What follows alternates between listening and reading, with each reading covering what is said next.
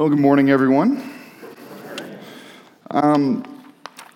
Have you ever done something awkward and then just thought about it for the next 7 years? I don't know if you're anything like me, but I don't know, probably 50% of the nights I lay down to go to sleep, and my brain decides that now is a really great time to think about that really embarrassing thing that I did years ago. And so you're not going to sleep right now, you're just going to feel uncomfortable for 20 minutes. And so I think back probably monthly to, there was a time in high school, and this girl named Heather, she asked me out to the Sadie Hawkins dance. So she wrote me a little note, left me a little gift, and asked me out. And I was an awkward kid, and so I didn't know how to respond. And so I texted my best friend, Hunter, and I'm like, Hunter, bro, Heather just asked me to Sadie Hawkins dance. What do I do? But in my moment of awkwardness and panic, thinking Heather's name and meaning to text Hunter, I sent that text to Heather. And it's fine. We still never talk. It's great. So I think about that at least once a month. Something that happens to me every week. As you can tell, I'm a larger than average human. And so what that means is that people just don't know how to hug me. And there are a lot of Christians in here. We're very touchy-feely. And so a lot of times it's this 5'0" person who thinks that for some reason it's a good idea for them to go over the top. So then I'm like, okay, we can do this. And then we both realize how awkward it is, and we just walk away. So I spend a lot of time not sleeping thinking about these awkward moments that I have. And honestly, I'm kind of insecure about it. I spend way too much time thinking about it. And I think all of us, we have those silly, funny, awkward, embarrassing moments that we, spend way too much time thinking about. But if we're honest, I actually think that a lot more of our time and our lives and our mental energy is spent thinking of the bigger insecurities that we have. Not just the small embarrassing ones, but the really, really big ones. I think we are all in a constant state of insecurity. I know we have a lot of kids and millennials in this room, and so social media is just our thing. And I'm convinced that pretty much every single post on social media is just a thinly veiled cry for attention and affirmation. You want people to think that you're funnier than you are, your life is more exciting than you are, you're more spiritual than you are, so you'll take a picture with your friends and then you'll spend 15 minutes just trying to get the filters right. You just want to create this persona of what you want people to think that your life is actually like. You're not secure in who you are. Or if you're single, that can be a tough place to be, especially in the church. The church a lot of times idolizes marriage, but if you're single, a lot of times it's easy to find your identity in not being married. And so you think, I won't be happy until I'm married. That is my identity. That's who I am. Or if you are married and your marriage isn't perfect, or your kids aren't perfect, then you're afraid that people are going to see that your marriage and that your kids aren't perfect. And so we just spend all of this time just trying to put on this persona to impress other people, to please other people, because we are not secure enough in who we are. I was listening to an audiobook this morning by a pastor, and he was counseling a couple who their marriage was just in shambles. The husband had cheated on the wife. The wife was just overly critical. Their marriage had been dead for years. And he had done counseling with them. He had prayed with them. He had called and checked up on them regularly. And then one day, the woman walks in and looks at this pastor and says, "This is your fault. You weren't there for me." Now, the pastor didn't cheat on her. The pastor wasn't the critical one. He wasn't the one arguing. But this woman accused him and said, "This is your fault." And immediately he felt in himself that anger rise up. And he wanted to defend himself and say, no, that's not me, that's you. But he had to remind himself that his identity isn't in his ability to fix them. His identity doesn't depend on what other people think of him. And so we spend all of this time and all of this energy asking, am I being liked? Am I being respected? Am I being noticed? And it's exhausting. And in our passage for today, Jesus is being none of those things. He's not being respected. He's actually being critiqued. He's being falsely accused. But what Jesus does different than what we so often do is he doesn't get super defensive. He doesn't start lashing out. He doesn't start trying to defend himself or create a better perception of who he is in the other people's eyes. He is secure in who he is because he knows who he is and whose he is. He did not lose 1 minute of sleep when people didn't see him for who he was. Because when you know your identity, when you know who you are and whose you are, that frees you up from trying to earn approval and to find your worth and your value in everybody else. And it gives you the confidence and the freedom to just go and live your life. So for the last few weeks, we've been working through John chapter 8. You can go ahead and turn in your Bibles there. We're going to be in John chapter 8 at the end of the chapter. And throughout the last few weeks, Jesus has been having this conversation with the scribes and the Pharisees and the Jews. And he'd been teaching, and in John 8, verse 30, we read that many believed in him. And so last week, picking up in verse 31, Jesus said to those who had believed in him, and we talked about how in the book of John, there are 3 kinds of believers, these kinds of people who believed in Jesus. One kind of believer is a true believer. They have true, genuine, saving faith in Christ. The other kind of believer is the unbeliever. They readily admit, like, I see Jesus, no, not for me, I'm not buying it. And the third category is the person who thinks that they are a believer, but upon a little digging, we find out that they're not. They have a false faith. And so that's kind of, we're picking up on the tail end of that conversation. Jesus is talking with people who think that they are believers. And so we didn't read this passage, but just before, we're going to be in verse 48, but just before that, Jesus had been talking with these Jews, and they had claimed Abraham. They said, we're descendants of Abraham, and that makes us the spiritual elite. Because we're related to Abraham, the father of the faith, that makes us better than everybody else. And so Jesus, he hasn't been afraid to insult people, and so as they said, Abraham is our father. Jesus said, you say that Abraham is your father, but if Abraham was your father, then you would do the works that Abraham did, which was to believe. But the fact that you don't believe like Abraham shows that Abraham isn't actually your father. So do you want to know who your father is? Jesus said, Satan is your father. The devil is your father. He's just slapping these Jews across the face. And so for this week, we are picking up on the tail end of this ridiculously insulting conversation, and we are going to see how Jesus responds. So pick up with me in verse 47. Again, the tail end of this conversation, after he'd said, your father is of the devil, Jesus said, whoever is of God hears the words of God. The reason why you do not hear them is that you are not of God.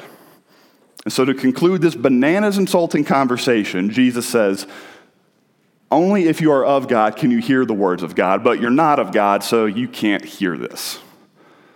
So if I were Jesus, the conversation would have been over right there. Their father is the devil. They are spiritually deaf people. Like John chapter 8 would have ended right there. I wouldn't have bothered even wasting my breath. They're just a hopeless cause. But they keep going. And so in verse 48, the Jews answered him, are we not right in saying that you are a Samaritan and have a demon? Now, to the Jews, there was nothing worse than a Samaritan. The Samaritans were half-breeds in their eyes. So centuries before, when the Jews had gone off to exile, some of the Jews had married Gentiles, people who were not Israelites. So they married Gentiles and began to worship the Gentile gods. And these people became known as Samaritans. So the Jews viewed these people as traitors, as half-bloods. And so these people, in response to Jesus, start this part of the conversation pretty much using a racial slur. You're a half-blood. And then on top of that, oh yeah, and you have a demon. So like, if I were Jesus, like, I wouldn't even be having this conversation. You're of your father, the devil. You're spiritually deaf. You just used a racial slur against me, and you said I have a demon? Like, those are fighting words. I would have started punching them or insulting them, or I would have started to defend myself, saying like, no, I'm actually not a Samaritan. Like, look at my genealogy, or I'm not a demon, like, you idiots. But Jesus doesn't respond that way. He is secure enough in who he is. He doesn't feel the need to defend himself or to be misunderstood. He is secure enough in who he is. And I think that the reason he responds, I think there are two reasons for the way that Jesus responds the way that he does. The first one is that Jesus wasn't Pharisaical towards the Pharisees. Jesus didn't hate and oppose and challenge the people who hated and opposed and challenged him, like all of us do. He did just the opposite. When people hated him, he loved them and he showed them grace. So back in chapter 3, verse 17 of John's gospel, we read that God sent his son into the world not to condemn the world, but in order that the world might be saved through him.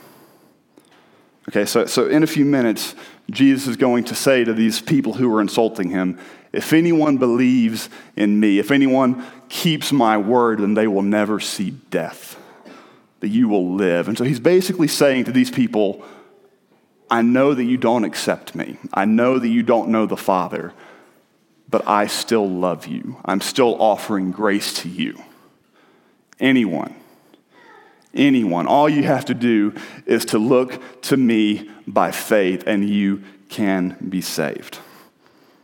The Word became flesh and dwelt among us, and we have seen his glory, the Son, as of the only Father, full of grace and truth, and from his fullness we have all received grace upon grace. Jesus shows grace to these people. But the second reason Jesus can respond the way that he does is because he knows who he is and he knows whose he is. And so when he gets attacked, when he gets called a racial slur, when he gets accused of having a demon, let's look at how Jesus responds in verse 49.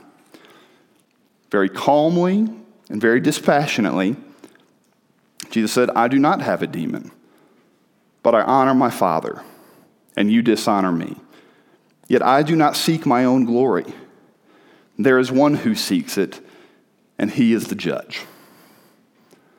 So what gave Jesus the confidence and the security to respond as graciously as he did, to not lash out, to not be insecure?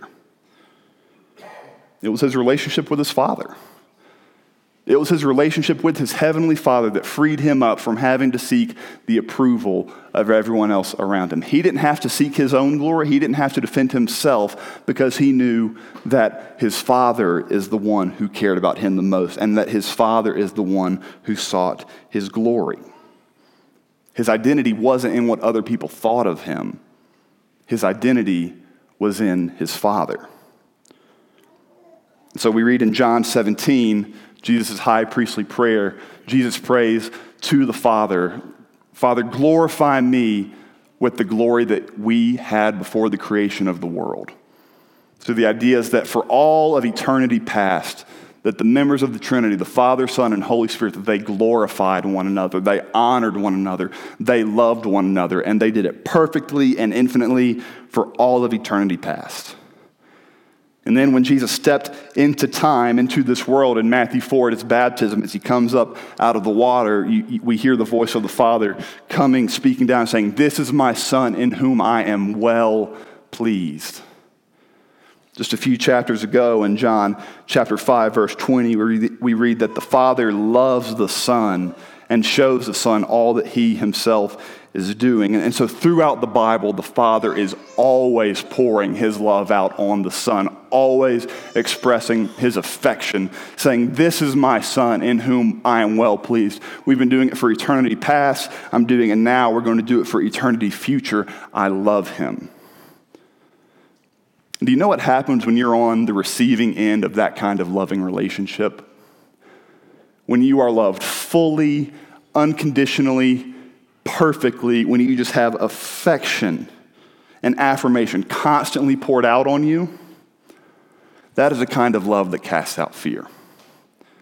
A fear of being rejected by other people. A fear of being misunderstood by other people, fear of not being noticed by other people. When you are so full of that kind of love, when you have that relationship with the Father, you don't care what other people think of you. You have all the love that you need. And part of the good news of the gospel is that it wasn't just Jesus who enjoyed that security in his identity with the Father, but he offers it to us as well. If you look to Christ by faith, then you are considered just as lovely and just as beautiful to the Father as Jesus is.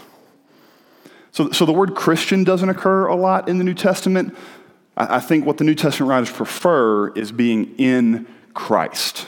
That's how they define our relationship to God. And when you are in Christ, it's as if the Father looks at you and Christ, his Son, his work, his blood is surrounding you. So that when the Father looks at you, he doesn't see you for your sin or your inadequacies. He sees his Son, whom he loves, whom he pours out his affection on. And he loves you the same way if you are in Christ. And so you can have that same confidence, assurance, and security if you know who you are and whose you are. If you belong to the Father, if your identity is there. But it gets better. So Jesus has been talking about this one kind of freedom, this freedom from trying to be a people pleaser and to find your value in other people. And in verse 51, he transitions to another kind of freedom, a greater freedom. He says, "Truly, truly, I say to you, if anyone keeps my word, he will never see death." Death has a stranglehold over this world. We know that the wages of sin is death, and because we are all sinners, we will all die. Everyone in this room will die. Death bats 1,000%. We can't escape it no matter what we do. We are all slaves to it. And our world, our culture is obsessed with trying to escape death. And so I have no problem with taking really good care of our bodies. I think it's a gift from God and we should steward it well. But I wonder the people who go to the gym 9 times a week and won't eat a single gram of fat. I'm wondering how much of that is actually being a good steward of your body, or how many of those people are just trying to postpone the inevitable for 5 or maybe 10 years. I've read this week, I'm sure some of you have heard about it. I think it's pronounced cryogenics or cyronics. I don't know how to say it. You probably know what it is, but it's this idea of having your body or your organs frozen.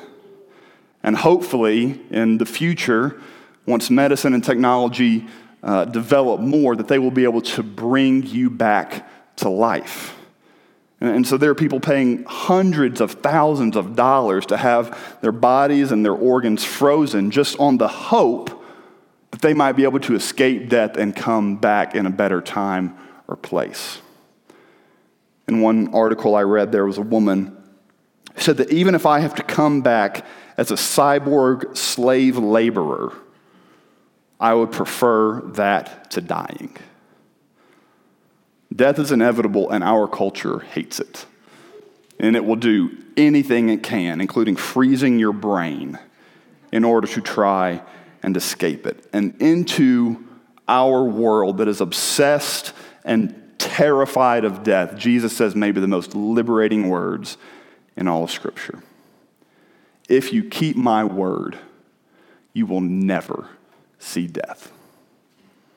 All right, well, what does that mean? We all know Christians who have died. Jesus died. How does that work? Well, if we turn to John chapter 11, you don't have to, but we'll get there in a few weeks. Jesus is about to have this big showdown with death. His friend Lazarus is in the tomb. And in verse 34, sorry, I'm lost on my notes. There we go. In John 11, 25 and 26, Jesus says, "Whoever believes in me, though he die, yet shall he live. Though you die, you will live." Now, if that were it, that'd be good enough. Sign me up. I'll die, but then I'll live. Which I think is probably what most Christians view of eternal life and life in Christ. All right, but Jesus actually goes a lot further. In a different passage in John 5, he says something more amazing. He says, "Truly, truly, I say to you, whoever hears my word and believes him who sent me, the Father, has eternal life. He did not come into judgment, but has passed from death to life." All right, so did you notice the difference there between John 11 and John 5? In John 11, Jesus says, you will die and then you will live. But in John 5, he says that if you are in Christ, then you have already passed from eternal death to eternal life. It's like if you are in Christ, it's like Jesus leapfrogs over death and he grabs you and he gives you that eternal life now while you are still living. And so if you are a believer, if you are in Christ, death has no power over you. You have already crossed it. You have beaten it. It cannot touch you. And just think how your life would be different if you lived like that was a reality. If you lived like death had no power over you, like you had already beaten it. One, you wouldn't care what other people think of you. Like your biggest problem's already been taken care of. You can give your life radically. You don't have to worry about trying to escape death, but you can give your life as a sacrifice to kingdom work because you're not scared of what happens at the end of your life. You can give your life to serving other people. You can give your life to serving the church. You can give your life to be a foreign missionary to an unreached people group. You can give up everything because you're free from your biggest problem. You no longer fear death. I was thinking about this last night, and I was thinking of the Dugases. And if you hang out with the Dugases, they have this really cool thing they do with their kids where they'll say hey, kid, what do we deserve? And the kid, it's really small, they'll yell back death and hell. And then it's a gospel moment where they can say, yes, that is what we deserve, but in Christ, we don't have to face death and hell. So from a very young age, they are teaching these kids what they deserve, but also the good news of the gospel. And if you knew that you deserved death and hell and that you had been delivered from it, your biggest problem has already been taken care of. And so whether you are 80 years old or 8, let me plead with you to live like your biggest problem has already been taken care of. If you're 8 years old, give your life to the kingdom. Spend your entire life laying it down for God's purposes to see other people come to know him because your biggest problem has already been taken care of. You don't have to live a life chasing the American dream or chasing the approval of other people. You can just live your life knowing that you are secure in the Father and that death will never touch you. Or if you're 80 years old, and most of your life is behind you, and your body is slowing down and physically you are dying, know that you are approaching the day where death will not touch you and you will go into eternal life. I'm reminded of the words of Billy Sunday. He was a baseball player turned evangelist in the late 1800s, early 1900s. And he said, one day I'm going to die, and you're going to read about it in the newspaper. Well, don't you believe a word of it. For on that day, I'm going to be more alive than I have ever been. And so to our older seasoned saints here in the congregation, don't slow up. You are getting closer and closer and closer to your reward. Death is close, but it has no power over you. So live like your biggest problem has been taken care of. So that's the good news. And how did the Jews react to this good news? That you can be free from the approval of other people, that you can be free from the fear of death. They said, oh, now we know that you have a demon. Idiots. Just proves that Satan is their father. And they kept on. They said, Abraham died, as did the prophets. Are you greater than Abraham? Who do you think you are? And that's really the central turning point. That is the crux question of this passage. Who do you think you are? What is your identity? What defines you? Who are you and whose are you? Is it your marriage, your lack of marriage, your job, your kids? Or is it your identity with the Father? Is that where you answer, that's who I am? That's where my value and worth comes from. And so again, Jesus' security is astounding. Because he knows who he is and who he is, he doesn't get defensive. He just immediately starts talking about his Father again. I don't have to seek my own glory. It's my Father who glorifies me. You don't know him, but I do. So he reestablishes that identity, but he doesn't stop there. I think his temper's kind of starting to run short with these Jews, so he's going to teach them something today. All right, you're these, experts of the Old Testament. You know your Bible. Well, let's learn something. And throughout John's gospel, Jesus has been in kind of this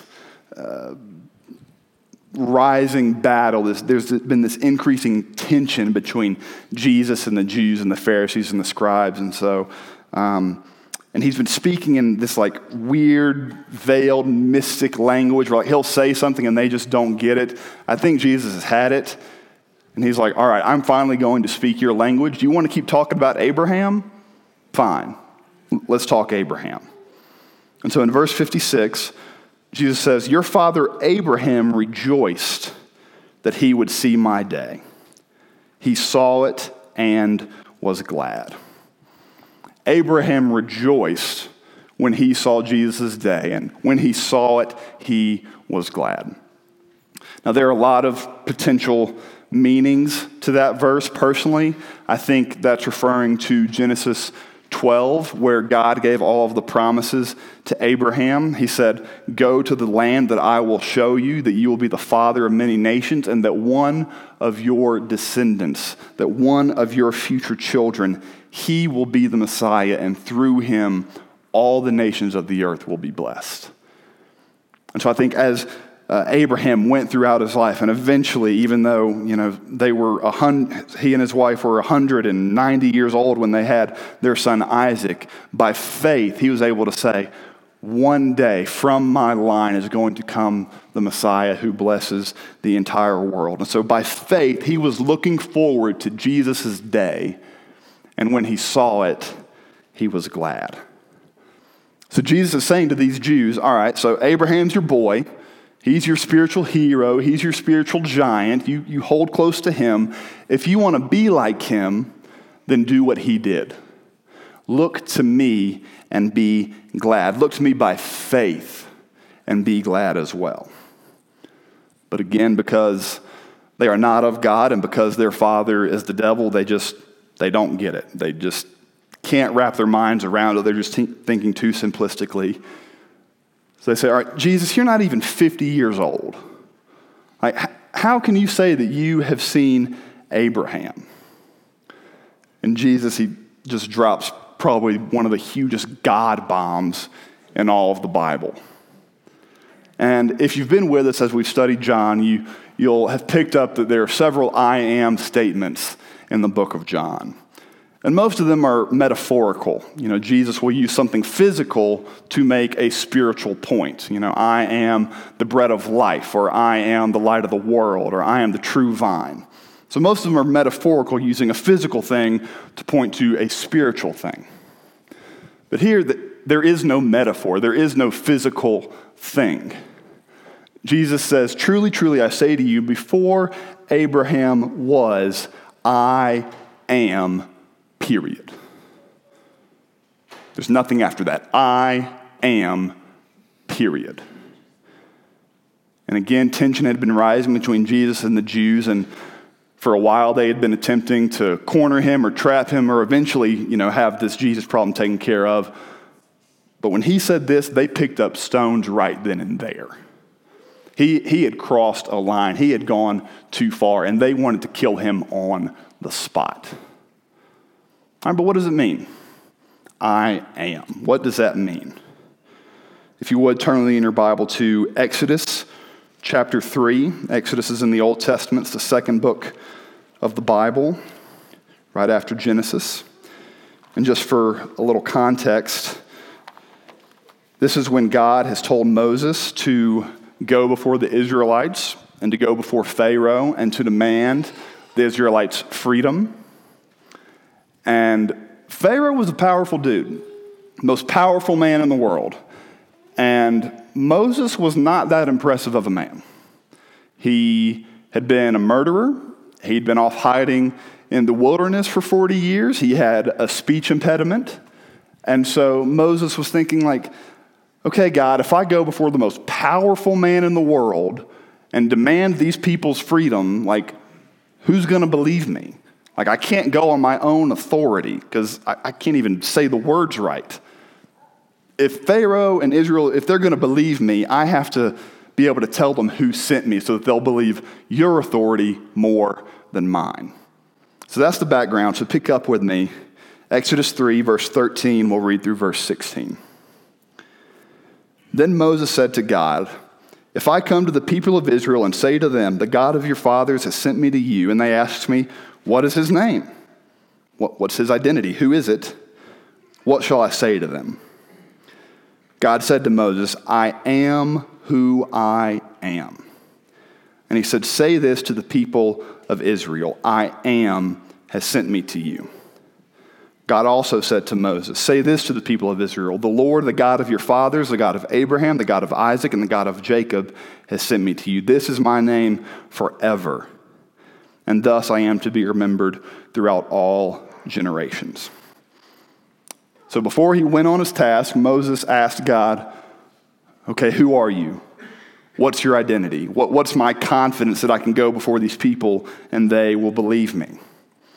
And to answer his question, God gave Moses his name, Yahweh, which means I am that I am, or I will be who I will be. It's a lot of theology packed into one little Hebrew word. But basically, God is making a statement about how eternal he is and about how unchanging he is. And so I read a lot of theologians this week. I was reading C.S. Lewis and A.W. Tozer, trying to wrap my mind around, God being eternal and how to explain that. And, like all metaphors and analogies, they all fall short of the reality. So I'm just going to explain it to you how it was explained to me when I was a kid. And we were at the dinner table, and I was probably 7 or 8 years old. And I asked my mom, "Mom, God made us, right?" "That's right, son." "Okay, so who made God?" "Well, no one did."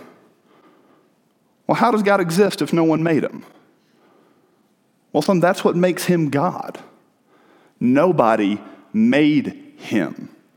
If somebody had made him, then the thing that had made him would be God. He has always been the same. He has always existed. He is unchanging for all of eternity. And so God can't improve, because to improve means that he was lesser than at some point, and he can't become less Because if he became less, then he would no longer be perfect and would no longer be God. And so God simply is perfect for all of eternity. I am who I am. I am the same today, yesterday, and forever. He never changes. And that was good enough for my 8-year-old brain, and honestly, I haven't really been able to improve much on it. So I think that's good enough for us. My preaching professor, Dr. Robert Smith Jr., he liked to sum it up a little quicker like this. He would say that God is the eternal noun, N-O-U-N, that I am that I is, I am that I am, and I am that I will be. It's not good grammar, but it's excellent theology. So Jesus quotes this passage from Exodus, and then back in John 8, with that background, now we understand why the Jews got so mad at him. Jesus could have said, if he was just trying to say that he was older than Abraham, he would have said, before Abraham was, I was. But he took it a step further and said, before Abraham was, I am. Meaning, I am that same God who revealed himself to Moses. From eternity past to eternity future, I am unchanging, I am perfect. He was making a statement about his own divinity, that he is equally divine and equally as eternal as the Father. He is claiming to be God. And to those who don't have ears to hear, to whose father is the devil, it sounds like blasphemy. And so they picked up stones and they were going to try and kill him right there. But to those of us who by the Spirit have had our eyes and our hearts open to the truth, who recognize that Jesus is who he says he is, that he is the eternal I am, these are words of life. They ring true, and the truth sets us free. Our God is a triune and an eternal God. That is his identity. Psalm 90, my favorite psalm, says that before God created the heavens and the earth, from everlasting to everlasting, he is God. He is unchanging. And the good news of the gospel is that the second person of the Trinity, the Son, Jesus Christ, without ceasing to be God, without ceasing to be eternal, came to our earth and he put on flesh and he walked among us. And for 33 years, he never forgot who he was and whose he was. He was from the Father. He was loved and affirmed by the Father, and he was on a mission from his Father. And he offers that same comfort, that same security, that same identity to us if you look to him by faith. And the reason why he can say to us that we will never see or taste death is because he did. He went to the cross. That was his identity as the Son being sent by the Father about to be about the Father's business. It was part of his goal and his purpose in coming to die, that he could set us free. And if you are in Christ, if you look to him by faith, he died the death that you already deserved. Your biggest problem has already been taken care of. And when your biggest problem has already been taken care of, that frees you up. You don't have to think about those awkward moments you had in high school or the weird hugs that you have every week. You don't have to be afraid of death. You can be free to lay down everything for the kingdom. Let me pray that the Lord would give us grace to do these things. God, we praise you for who you are, for being eternal, for being unchanging. We praise you for, without ceasing to be God, for coming to us, for living the life that we could not live, and for dying the death that we deserved. We ask that you would remind us of who we are and whose we are, that we are in Christ, that we are loved, that we are accepted, that we are equipped, that everything that we have and everything that we need is in you. We pray this in Jesus' name. Amen.